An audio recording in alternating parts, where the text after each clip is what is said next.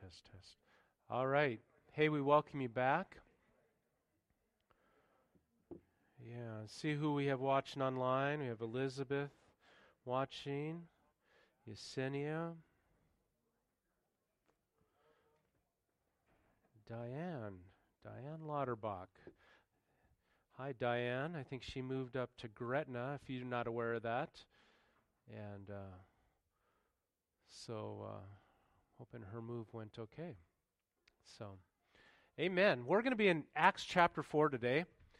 So we've kind of looked at a few different passages in the book of Acts, Acts chapter 1 and 2 and 3. So we did chapter 3 on October 23rd. If you want to go back and catch that, that was called In the Streets. And it talks about where Peter and John were going to the temple to pray, and at the time of prayer, and there was a man that was begging there. He had been crippled since birth. And instead of just walking by, something just kind of sparks within Peter and says, hey, we don't have silver or gold. We can't help you out financially, but what we do have, we're going to give you. And so they said, in the name of Jesus, rise up and walk. One of the major important miracles in the book of Acts. And it would really kind of get things going in Jerusalem, because now the word is going to get out, okay? It's on Facebook, it's on Twitter, right? It's on the local news, right? They had their own Twitter and Facebook and stuff. It was happening, all right? It was happening. And so everybody, it kind of went from one person to the other, and they're hearing about this man that had been healed. And what was so miraculous about it is that he'd been crippled since birth, all right? And now he instantly healed, And Luke records that. He's the physician. He gets strength in his legs. He has never walked. And if you've had surgery or something like that, you know that it takes time to get that muscle toned back and to do that. But instantly, so not only does God heal whatever needs to be healed there, but he gets full strength of muscles and everything. So he goes around leaping, jumping, and praising God. Amen. So we talked about ministry, though, often happens in the form of an interruption. So I think that's an important thing to note, just because often we can be going through life and we see a need, but it's in the form of an interruption, and we don't recognize it as God working. We see it as what it sometimes is an interruption instead of God working. And so we have to have an open mind to that and be sensitive to the Holy Spirit. And then it means stepping out in boldness. And as we do, though, it opens the door for the miraculous, and it advances God's, the message, the gospel. All right? So today builds on that, because as this miracle takes place, the news spreads, everybody's excited, God is working, woo, right? But not everybody's excited. There's a certain group of people that aren't too excited, right? The ones that crucified Jesus. Because now people are being healed in the name of the resurrected Christ, right? So, all right. So I've entitled the message this morning, Courageous. And I want you to think about where courage comes from. Is it a matter of being born with the right genes? Is that where courage comes from? Maybe. Is it a matter of values that have been taught to you when you were younger? Could be. That definitely could play a role. Is it a matter of personality or temperament? Kind of going back to the genes there. Some people are a little more bold, right? A little more confident. Some people are overconfident. Some are underconfident, right? Okay, that could be part of it. When is courage the most evident? Bad times, isn't it? Isn't that interesting? So being confident is one thing. Courage takes it a next step, because courage kind of insinuates that we're displaying confidence and boldness in a very difficult time. That's when we recognize courage, right? It adds that element that it is happening in that environment of difficulty, hardship, trials, adversity, right? Am I right on that? That's what when we refer to courage, that's what we mean. So confidence, courage, and boldness are all related in some way, shape, or form there. If I'm going to be bold and courageous, I must have that sense of confidence to take that first step. But the thing that I notice about confidence, and even boldness and courage, when you need it most, is it there? So what do I mean by that? You watch so football's happening right now, and volleyball and things like that, right? Those are the sports. And it's hard to watch an episode or to watch a game, and the commentator's not talking about confidence. So that player has confidence, man, their confidence is really improved or whatever. And they usually attribute it to what? Skills, right? Training, coaching, those things that as they improve in those things, that their confidence builds. But we've all seen the great player make a confident play, and then all of a sudden the interception happens, the turnover happens, and it's boom, the confidence is like it evaporates into thin air. You ever seen that happen? Yeah. And even to some of the best players, what usually sets apart good players from the best players is that the best players learn how to play through those down times and to even play with confidence even when they don't sense or feel it. You following me? Courage is not functioning in the absence of fear. Courage is functioning in the face of fear, right? Not in the absence of fear, it is functioning in the presence of fear, in the very face of it. It insinuates that there's that threat, there's that danger that is looming before us, and in those dark, difficult, weak moments, it determines if we have courage or not, right? So, it may be an enemy, it may be a health issue, it may be a bully, it may be a financial crisis, it may be our own thoughts, it may be rejection, it may be hostility. Whatever that thing is, courage is being able to go through that in the face of it with confidence. Okay? So, in our story in the book of Acts, the miracle has taken place. Everybody's excited except for the religious leaders who were instrumental in seeing Christ crucified, right? And so now they are upset because now instead of squashing this movement, it's just kind of being amplified because of this miracle. And it's the talk of everywhere that they're going throughout Jerusalem. They're talking about this miracle, that this man was healed in the name of Jesus, the person that they had crucified. And so now the religious leaders are doing all that they can to squash what had just happened. All right? And to intimidate, to bully, to put down what was happening in the apostles, these disciples. So we're going to begin in chapter 4, verse 1 through 12. Let's begin with a word of prayer. Father, we thank you for your word.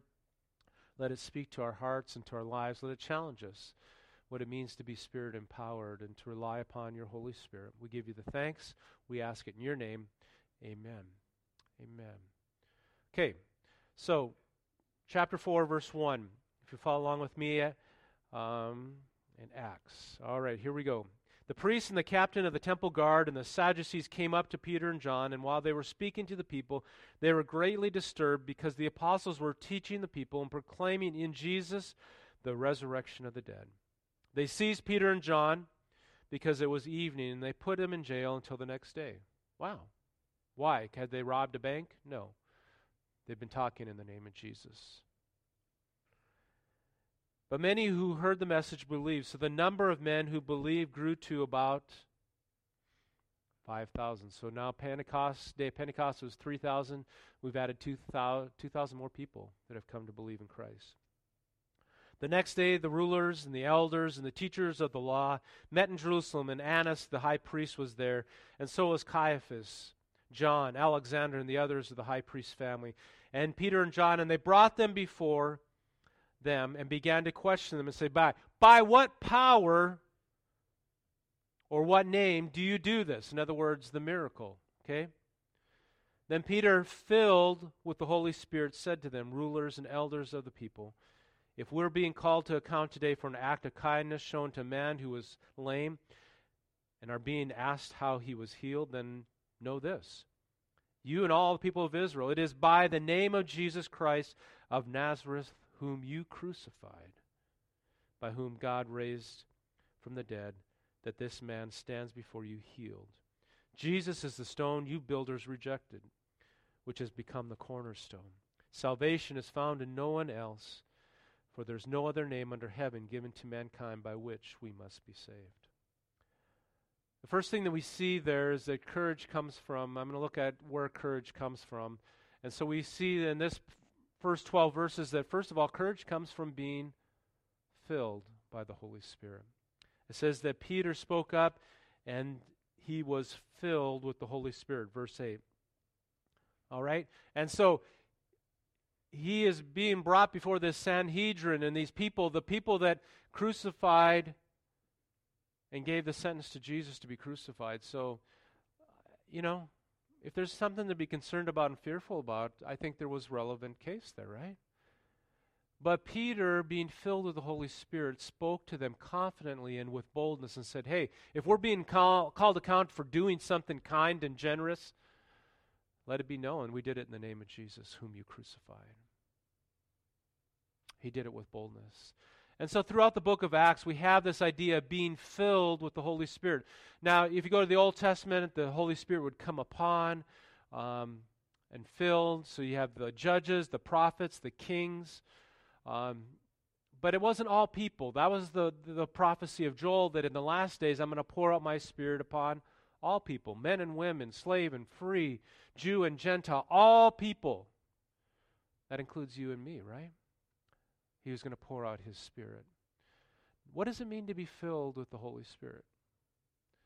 Now, some of the terminology I wrestle with in the book of Acts and even in the Old Testament. I'll pour out my Spirit, okay? Kind of seems like the Holy Spirit's like water or oil, right? A substance. But He's the third person of the Trinity. We have the Father, the Son, and the Holy Spirit. He's the person of the Trinity, and there's that relationship aspect of it. But still, Scripture talks about being filled, or the Spirit comes upon. I'll pour out my Spirit. So, if you look at that word in the original language in the Greek, what does it mean to be filled with the Holy Spirit? It means to be or become generously supplied with. In other words, if I'm filled with the Holy Spirit, the Spirit of God is strong in my life. God's presence is there. Is that helpful? If you say that your cup is full, but it's the idea that God's presence is strong and God has generously given it to us. Luke, I think, says, you know what? You have a loving Father. If you ask Him for the Holy Spirit, He's not going to give you something dangerous. Instead, He's going to give you the Holy Spirit without finding fault, generously. To be filled. In Acts, one commentator says that this term seems to denote a special empowering by the Holy Spirit that is additional to the work that enables believers to trust in God and live faithfully for God. So, when you invite Christ into your life, there's a spiritual rebirth that takes place. We usually call that being born again, right? You've heard of that term? I've been born again. And that used to be used a lot more back 20, 30 years ago. We don't use that term as much anymore. But it means that there's a conversion that takes place. There's a regeneration that takes place, and that is the work of the Holy Spirit. But when we're talking about being filled with the Holy Spirit, it's where the Holy Spirit is coming into our life in an empowering way to equip us to do what God has called us to do, to be a witness, to pray for other people, to show the love of Christ to the world around us. You following me? To pray for a man that is crippled and see him healed. That is the empowering presence of the Holy Spirit. Or to speak the truth when we are fearful to speak what we should, as Peter just did, right?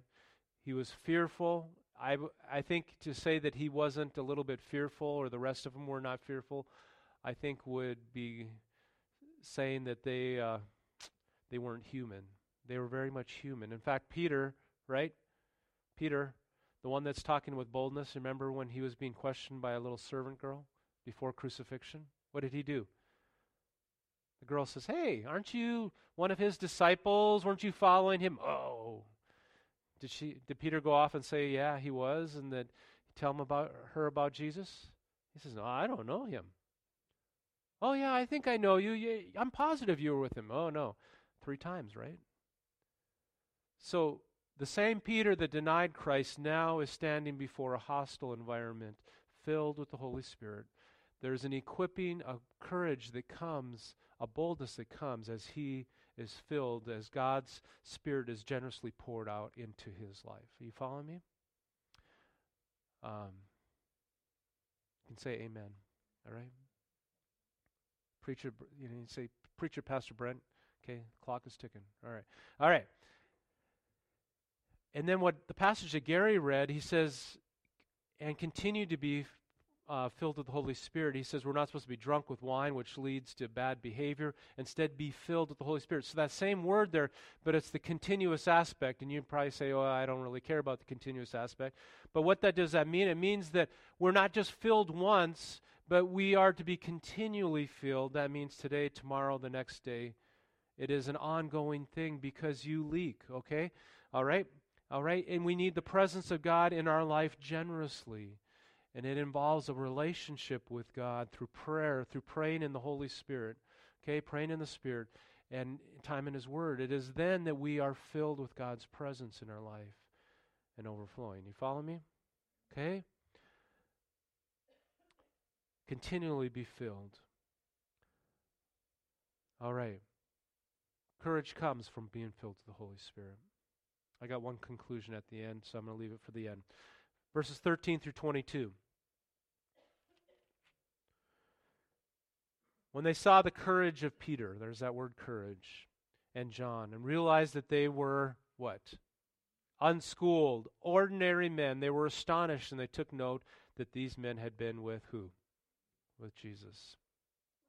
But since they could see that the man who had been healing standing there with them, there was nothing that they could say.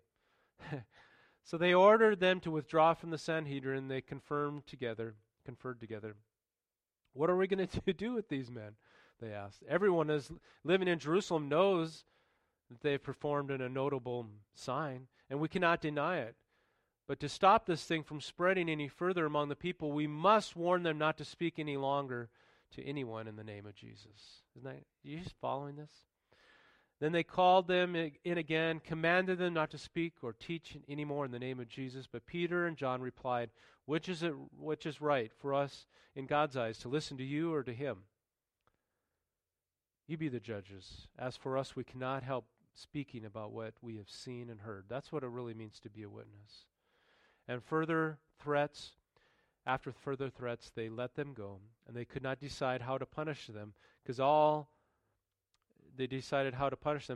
the people were praising God for what had happened. For the man who had been miraculously healed was what? Over 40 years old. I don't know. I just find that funny. Luke puts that in there. He was over 40. It must be after 40. It's pretty hard to be healed, okay? You feel it a little bit more, right? You know, the apostles did not have an education, right? They were unschooled, so they didn't go through the route that these religious leaders had gone through. And there was a picking process. You had to find a mentor. You had to find a priest that would take you under their wing and pour into you. They didn't have that until Jesus came into their life. But they were seen as unschooled, uneducated, and yet they spoke with boldness and confidence. But the thing that they noted is that they had been with Jesus. And that's the second principle there. I don't know if that's too basic, but spending time with Jesus. Sometimes we have to go right back to the basics. If we want to live a courageous Christian life, it means being filled with the Holy Spirit and spending time with Jesus. In our prayer time, our devotional time, connecting with them. You know, in roughly 3 years, 2.5, 3 years, Jesus had with his disciples. And in that time, they experienced him calming the storm-tossed waves, healing the sick, raising the dead, providing for 5,000, right? Breaking the bread and the fish, feeding 4,000 once, 5,000 the next time. They saw him do some incredible things, raise the dead, minister to hostile crowds. And as they spent time with him, there was a confidence that came into their life. Not because of who they were, but who they had been with. And I think if we take that time to be with God as well in our own lives, there will be a confidence that comes because we've been with the King of Kings, the Lord of Lords. Amen? And we've seen him. I do believe that God is still raising up men and women to accomplish his will. People that are filled with the Spirit and who spend time with him. Verses 23 through 31. So they leave, right? They're told to speak no more in the name of Jesus. So they went back home to their homes. They lived in quiet seclusion, and that's the end of the book of Acts. Is that right? Okay, that's what happens. On their release, Peter and John went back to their own people, reported to all that the chief priests and the elders had said to them, and when they heard this, they raised their voices together to God in prayer. Sovereign Lord, they said, you made the heavens and the earth and the sea and everything in them. You spoke by the Holy Spirit through the mouth of your servant and our father David. Why do the nations rage and the peoples plot in vain? The kings of the earth rise up and the rulers band together against the Lord, against his anointed one. Indeed, Herod and Pontius Pilate met together with the Gentiles and the people of Israel in the city to conspire against your holy servant Jesus, whom you anointed. They did what your power and will had decided beforehand should happen. Now, Lord, consider their threats and enable your servants to speak your word with great boldness. Stretch out your hand to heal and perform miracles and wonders through the name of your holy servant Jesus. And after they prayed, the place where they were meeting was shaken. And they were all filled with the Holy Spirit. We see that again, right? And they spoke the word of God boldly. So the third here is seeking God in prayer. I believe courage comes from being filled with the Holy Spirit, spending time with Jesus, and seeking God in prayer. You know, and after being interrogated and threatened, they could have been so scared, and they were. If you remember, after the crucifixion of Jesus, they didn't know what to do. They were trying to fly below the radar. And then they having some encounters with Jesus, and then you have the day of Pentecost. Now, they're not going to run and hide. They're going to go to God in prayer. And they said, we're going to still continue to share Christ. I believe this was an intense time of prayer. You know, we pray pretty good when things are against us, don't we? Right? When the child is sick, when we don't know how we're going to meet the financial need, when we have the health crisis, we can get pretty intense in our prayers. And I believe that's what happened here. It was pretty intense, and they sought God. And it says that the place where they were at was shaken. And that's always puzzled me, and I just did a little research. And, you know, there's that pattern throughout even the Old Testament and even the New Testament where God would shake the earth just as a sign saying, hey, I heard your prayer. He just shook the house, right? I've heard your prayer. Wow. You ever had that happen to you? I don't think I've ever had that happen. Maybe I'm not praying hard enough. But it's like the place was shaken. And it was God saying to them, I've heard your prayer. I'm going to honor that. And as we go through the book of Acts, we're going to see that people are healed, and that even though they tried to squash what was happening through the apostles, it continued to grow. The effect of prayer was remarkable, one commentator says. The room in which the disciples were gathered shook as if an earthquake was taking place. This was one of those signs that indicated a theophany in the Old Testament. In other words, that God was in the place in person. It would have been regarding as an indicating of divine response to their prayer. God was present and would answer their prayer. Again, the Holy Spirit came upon the disciples, and they were given the confidence they desired to speak the word of God boldly. There's an empowering presence as we come before God in prayer. Amen? Instead of being discouraged, instead of running in fear, they gain confidence, boldness, and courage to speak the name of Jesus even more. Confidence, boldness, and courage, they're all connected, I believe. And they do come from experience. They come from training, right? I went to Bible college and I learned a little bit how to speak. I mean, the first few times that I spoke, I was shaking in my boots, all right? And there's still days that I still shake in my boots. So training helps. Training helps. But there's not a substitute for being filled with the Holy Spirit and having God's Spirit presence there, for prayer and spending time with God. And I want to close with one final illustration. And it's David. He's Old Testament, but Samuel would come and anoint him with oil. You know, Samuel went to their house and saw all the sons, and God says, nope, none of these are it. You know, the tall ones, the good-looking ones, the older ones. And Samuel says, do you have any more sons? Well, yeah, we got the youngest guy, David, but he's out taking care of the sheep. Samuel says, go get him. Samuel anoints him. And David would continue to work out in the fields, and one day a bear would come in and try to threaten his sheep. You know, I think he maybe had a bow, but he went after this bear with his own hands, kills the bear. And one day a lion comes in, tries to take away some of his sheep, and does the same thing. He kills the lion. That takes for a young man, that takes a lot of courage. Amen? And then one day his father says, hey, I got some supplies here. Your brothers are at the front line fighting the Philistines. Will you take them these provisions? So David takes the provisions, puts them on a donkey, and heads up there to the front lines. And he gets there. There's a lot of commotion. But he gets there and unloads the stuff. And just as somebody steps out of the Philistine lines, and his name was Goliath. And Goliath came out and he says, I defy the army of Israel and your God. And he mocks the God of Israel. And these big, strong military men, some of them probably had experience. They'd fought many battles. Instead of one of them stepping forward and saying, hey, I'll take on Goliath, because the deal was one man against one man. If Goliath won, then Israel would be subject to the Philistines. But if Israel won, then the Philistines would be subject to them. And Goliath stepped forward. And instead of one of these experienced,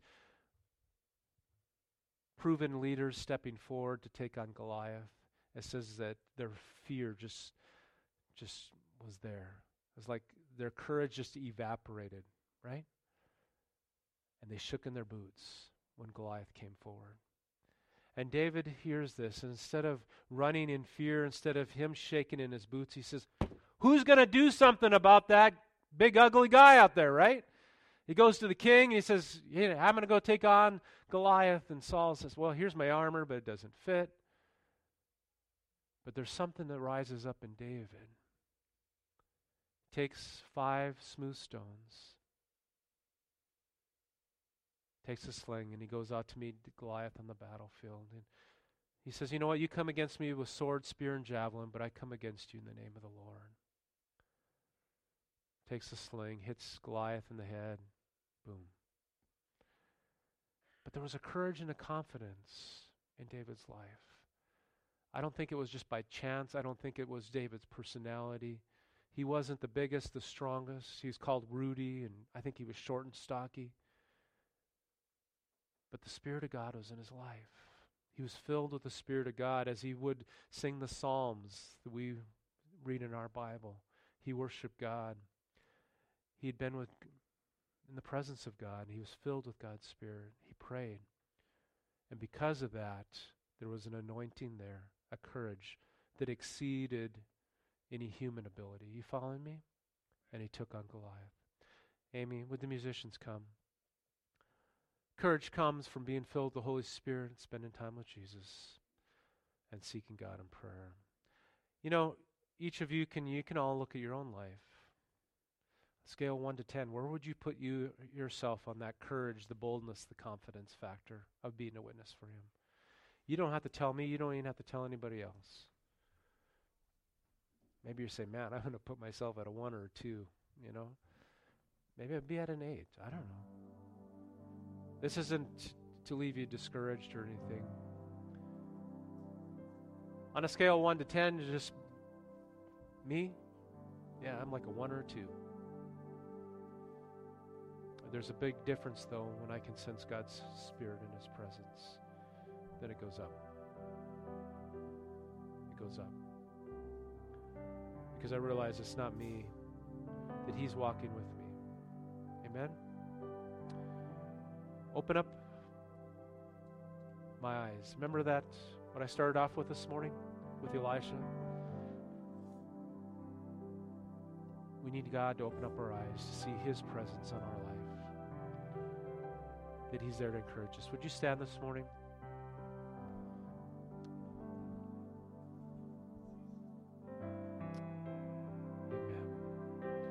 I'm going to lead us in a prayer of salvation. I do that every Sunday because I don't know who's here and if today or who's watching online. But today could be the day of salvation. We read about that in Acts. So would you pray with me, especially if this is your day, saying, Dear God, forgive me of my sins. Come into my heart. Be my Lord and my Savior. Come in and have fellowship with me. In the name of Jesus, I pray. Amen. And Lord God, I pray for each of us here today, your people. We're just ordinary people, Lord. But you've called us to be your witness. You've called us to take the Word of God into our communities, the place where we live, the place where we work, the place where we go to school. And Lord, too often our inabilities, our ordinariness, our just inability, Lord, shines through. And Lord God, you don't want us to focus on that. Instead, you want us to focus on your empowering presence in our life. Can we be a David that when the anointing of God is upon our life, when the Goliaths raise their ugly head, we say, God, you're speaking to me. You've helped me take on the bear and the lion. Now send me the big guy. And God, give us that boldness and that courage that we need to do what you've placed within our hearts to be a witness for you. Lord God, let us be people filled with your Spirit.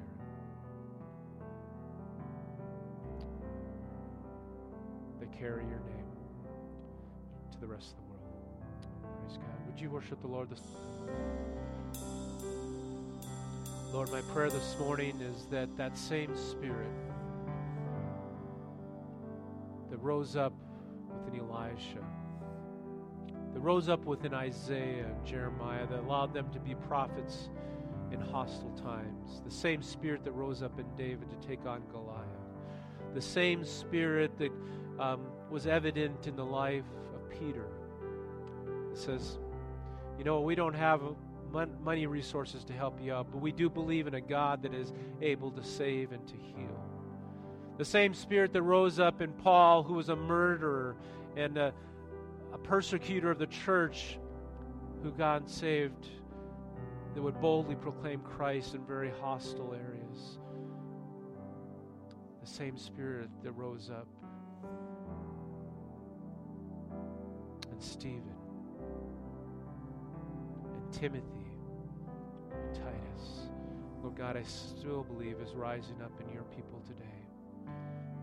Lord God, I know we're just clay. We're just human beings, Lord God.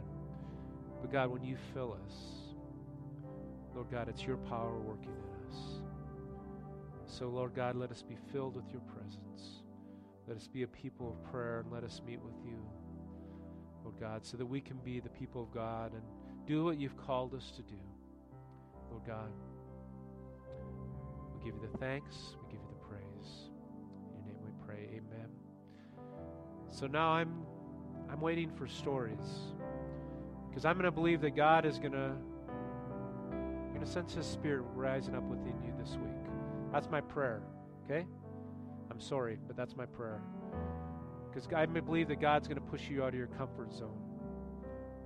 Do you have to go with it? No, probably not. But I'm going to pray He makes you so miserable that if you don't, you're going to be miserable.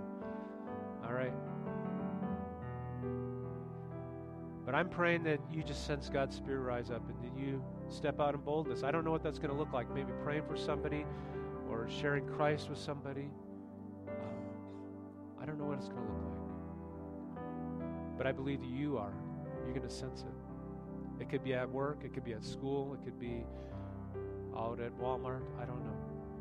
But I want testimonies next Sunday. All right? So tell my wife, okay? Tell her to your story so we can record. Hey, God bless you this morning. Greet each other as you leave, will you? Yeah. and encourage one another.